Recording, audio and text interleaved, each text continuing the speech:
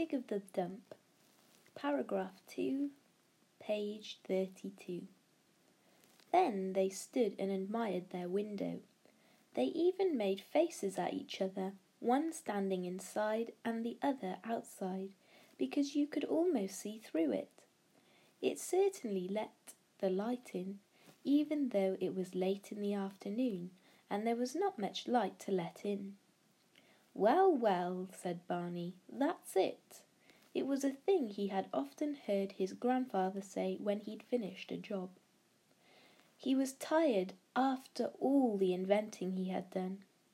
He went to sit down, and then he saw all the round plates of tin that Stig had cut out lying around the floor. He gathered them up. There must be a use for these too.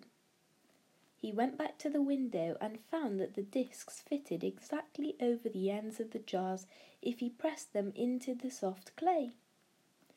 There were just enough to go round. "There you are, Stig," he said, "like on a ship to shut the portholes. If you don't want people to look in, or to shut the dark out."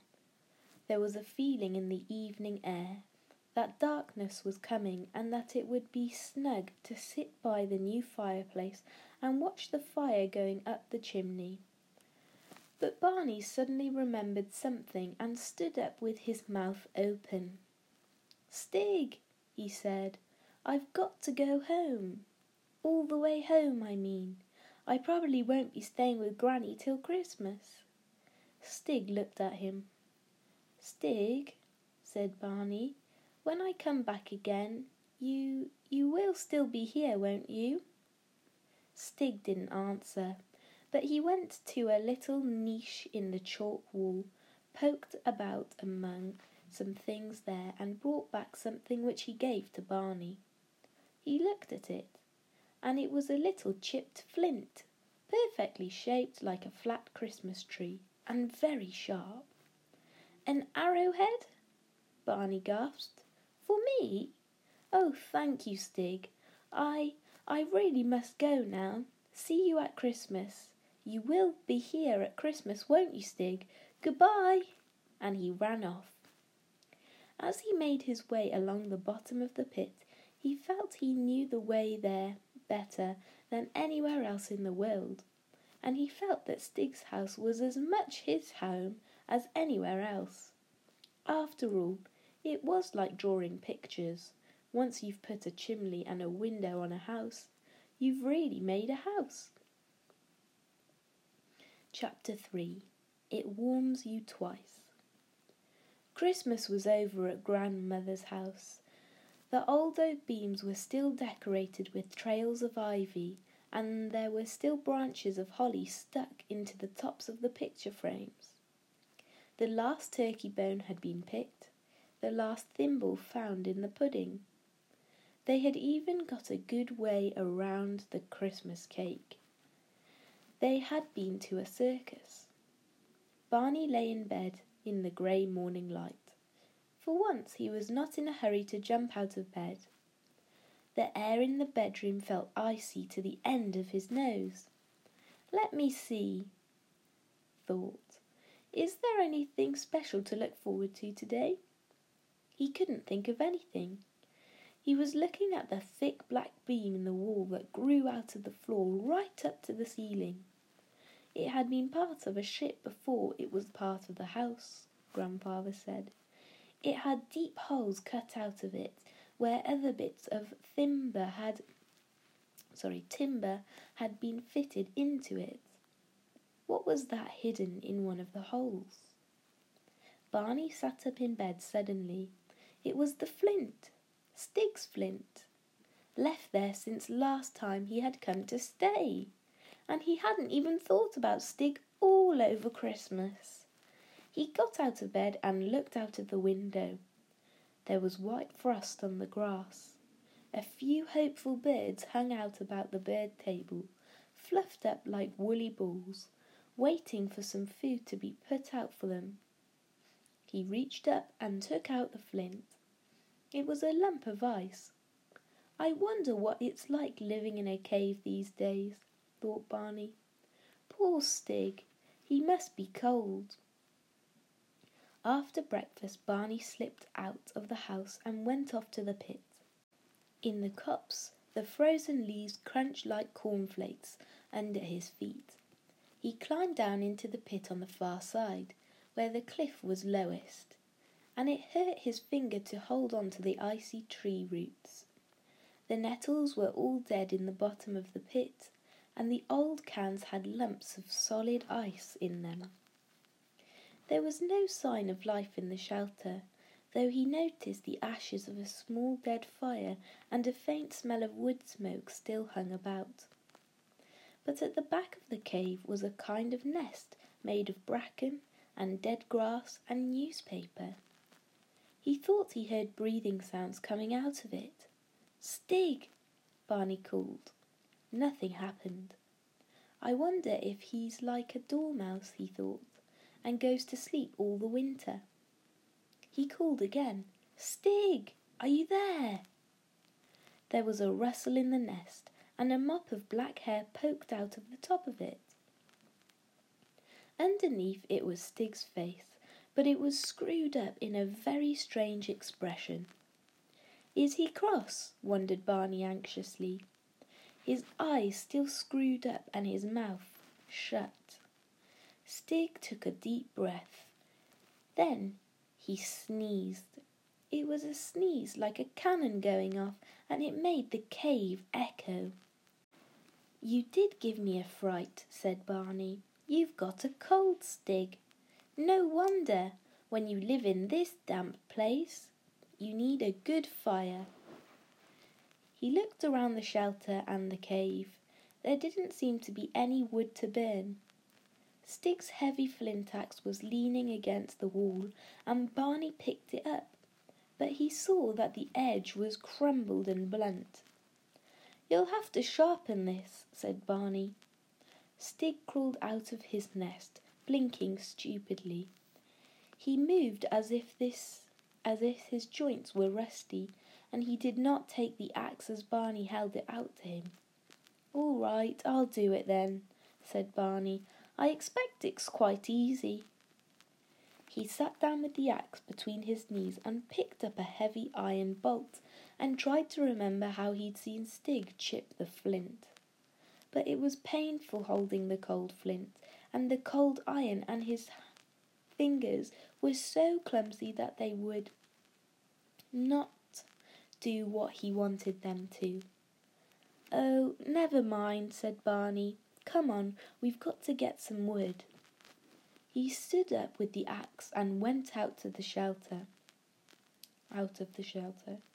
Stig followed, half awake, half frozen and silent. They climbed up out of the pit and looked around the copse for wood to cut. Barney could see now that someone, probably Stig, had already been chopping and breaking down the dry branches. He chose a fairly thin thorn tree and set to work on it. The axe swung, the tree shook. The flint bounced off the tough bark, but he didn't seem to be getting anywhere. Stig just squatted miserably on a bank, with his arms wrapped around his knees. "Here, you have a go," puffed Barney. "It'll warm you up anyhow. My grandfather always says wood warms you twice, once when you cut it and once when you burn it." He handed the axe to Stig, but Stig only looked at it sadly and shook his head. Barney got worried. He really must do something about Stig. Suddenly he had an idea. "Wait here, Stig," he said. "I won't be long." Barney ran off through the copse and up to the field towards the house. He went to the shed at the back and got his grandfather's big steel axe and the long sharp cross-cut saw. And what else did he need? Yes, a coil of rope. He slung it over his shoulder and made off again down the field to the copse. "Here you are, Stig," he called. as he came up to Stig still huddled on the bank. The sight of the shining steel axe worked like medicine on Stig. He uncurled himself and picked up the axe by its long handle. He tried its sharp edge with his thumb. He weighed it in his hand and swung it like a golfer testing a new club. His black eyes lit up and he looked around for something to use his new weapon on. Standing among the sapling of the copse was a tall ash tree with a trunk at least 2 feet thick. Stig marched up to it, swinging the axe. "Oh no," cried Barney, "you mustn't. Not that one, Stig." But there was no stopping Stig. At the first blow, the blade bit deep into the tree. White chips flew as he swung again and again. Barney hopped round him excitedly. "Stig," he called, "do you think you ought to? Oh, Stig, isn't it too big? Stig! Stig, I didn't know you were such a chopper. Well done, Stig. Stig, Stig, let me have a go." There was soon a great wedge cut into the side of the tree, but it was still only halfway through. Stig stopped for a rest, and they both looked at the tree. It swayed a little in the light breeze. "You know what, Stig," said Barney, "it's going to fall and smash the fence if we're not careful. I'd better tie a rope to it." He slung the coil of rope round him and pulled himself up by the lower branches of the tree. He had climbed most of the trees round about before, but he had never climbed one that was already chopped halfway through. He supposed he should have tied the rope on before they had started cutting. As he climbed higher, he could feel something different about the swaying of the tree. It did not have the springy, exciting sway of a sound tree. It was only swaying a few inches, but at the end of each sway you had the feeling that it was waiting, not quite sure whether it would sway back again or whether it would just go on and fall. He tied the rope to the trunk as high up as he dared, threw the rope outwards, and watched it uncoil to the ground, and scrambled down again himself. "Now, we ought to saw it on the other side," said Barney. "I've seen Grandfather do it." He picked up the big cross-cut saw. "Here, you take the other end," he told Stig. Stig looked at the saw doubtfully. He felt its sharp teeth and grunted approval. But he still did not understand what they were going to do with it. "Look," said Barney. "You hold that end and I'll hold this end. You pull and then I'll pull. It's easy once you get started." Stig still looked a bit blank. They scraped away clumsily at the bark of the tree trunk until at last they saw teeth cut a straight groove and settled into it. Stig's eyes widened as the sawdust began to fly and he pumped the handle furiously. "Ouch!" cried Barney. "You're pulling too far. You've made me skin my knuckles." "Steady!" cried Barney. "Must we go so fast? We've got a long way to go yet." "Stop!" cried Barney. "Look, Stig, you're pushing as well as pulling. It makes the saw bend, and it makes you tired too." At last they settled down to a steady in-out snore. The blade sang as it bit deeper into the wood, and the sawdust splurted out each end. Then the whole thing seemed to get sticky, and at last, however hard they struggled, they could not move it either way. "Bother!" said Barney. "What now?" They stood back and looked at the tree. The weight of the branches on one side was making the trunk lean that way and closing up the crack the saw had made. "We'll have to pull," said Barney. Stig and he took the end of the rope and heaved.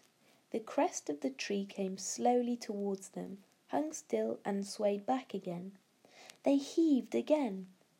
This time the tree seemed to come a little further, hang longer, but still it swung back. With their third pull, as it rocked towards them, there came a cracking sound from the trunk. "It's coming!" cried Barney excitedly. The tree swayed away from them again, but they heaved again, and this time there were more splintering cracks. "Once more!" shouted Barney. They tugged. The tree rocked slowly, hung at the end of its swing, then instead of rocking back again, lurched further over towards them. From the trunk came a splitting, rending, screeching sound, and Stig and Barney turned and ran. Barney heard an appalling rush and crash and splintering of branches behind him as the crest hit the ground, and the topmost twigs thrashed the back of his legs as he ran. They turned round to look. Barney's heart was bouncing with excitement. "Phew! We've done it!" he gasped, gaping at the ruin that they had made and the great empty hole they had left in the skyline. "What a load of firewood!"